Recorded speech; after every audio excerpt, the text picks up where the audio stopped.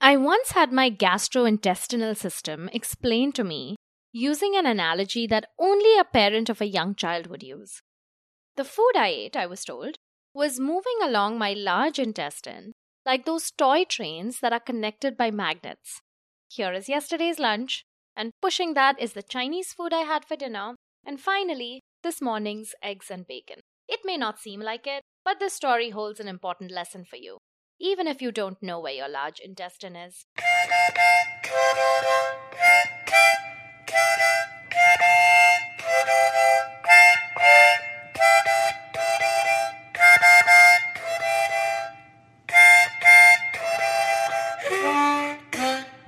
Hello, and welcome back to Cutting Chai Stories. Write copy that feels good.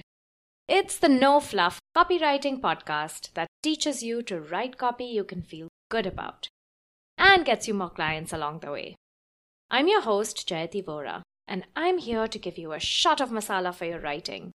A way for business owners like you to write copy your way, in your voice, with practical writing tips you can put into action right away. Let's find your words together.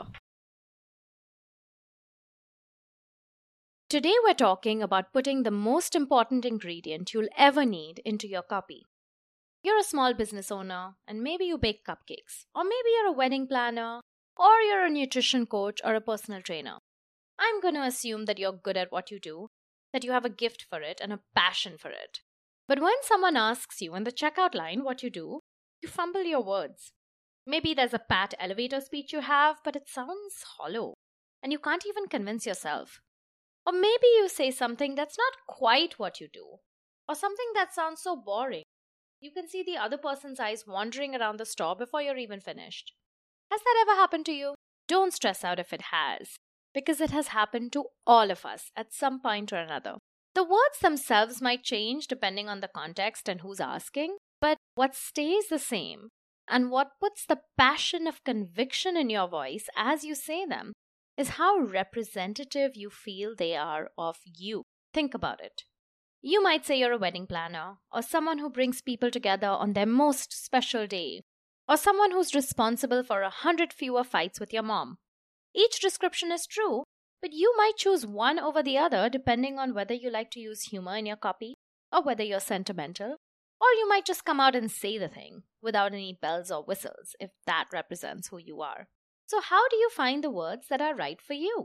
And why should somebody buy your product or hire you as opposed to the next person? The answer is simple.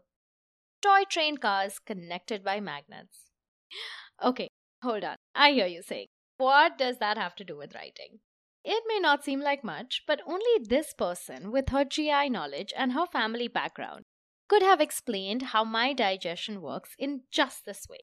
And I, being the mother of a boy who had a whole drawer full of magnetic train toys when he was a kid, I instantly connected with that analogy.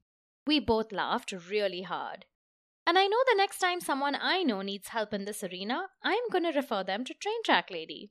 So that important ingredient I'm talking about that you need to inject into your writing, that's you. If you're a chef, maybe the analogy would have come up with would have been pasta related. If you're a painter, maybe you're using the palette to explain. If you're neither of those and just like to hula hoop in your spare time, maybe you'll talk about swinging motions and hips.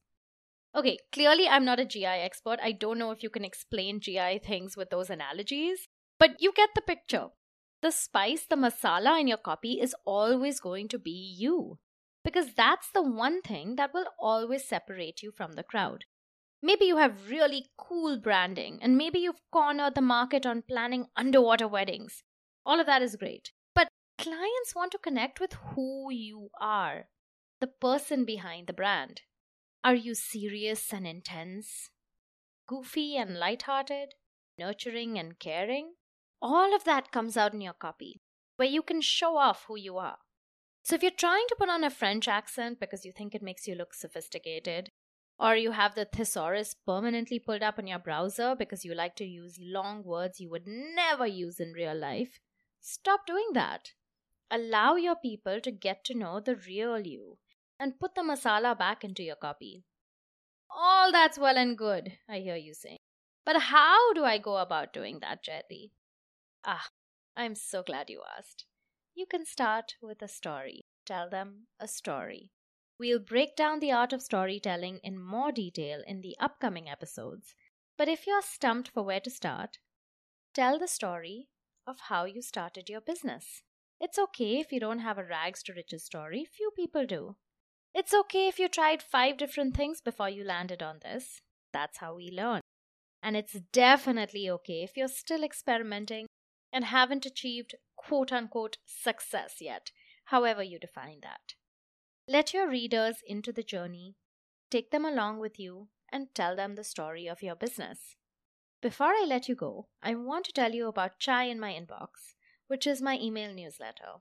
I send out emails twice a week on Mondays and Thursdays with more writing tips, funny stories from my life, and the business lessons I learned from them, with examples of how copy can show up in the wild.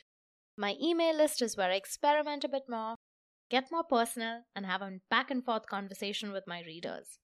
So if you're digging this and digging me, subscribe to my email list and you'll get a free mini course on how to build a relationship with your audience as thanks. That's at cuttingchaistories.com/subscribe. I'll put the link in the show notes. Till I see you again next Thursday, put some toy trains into your copy.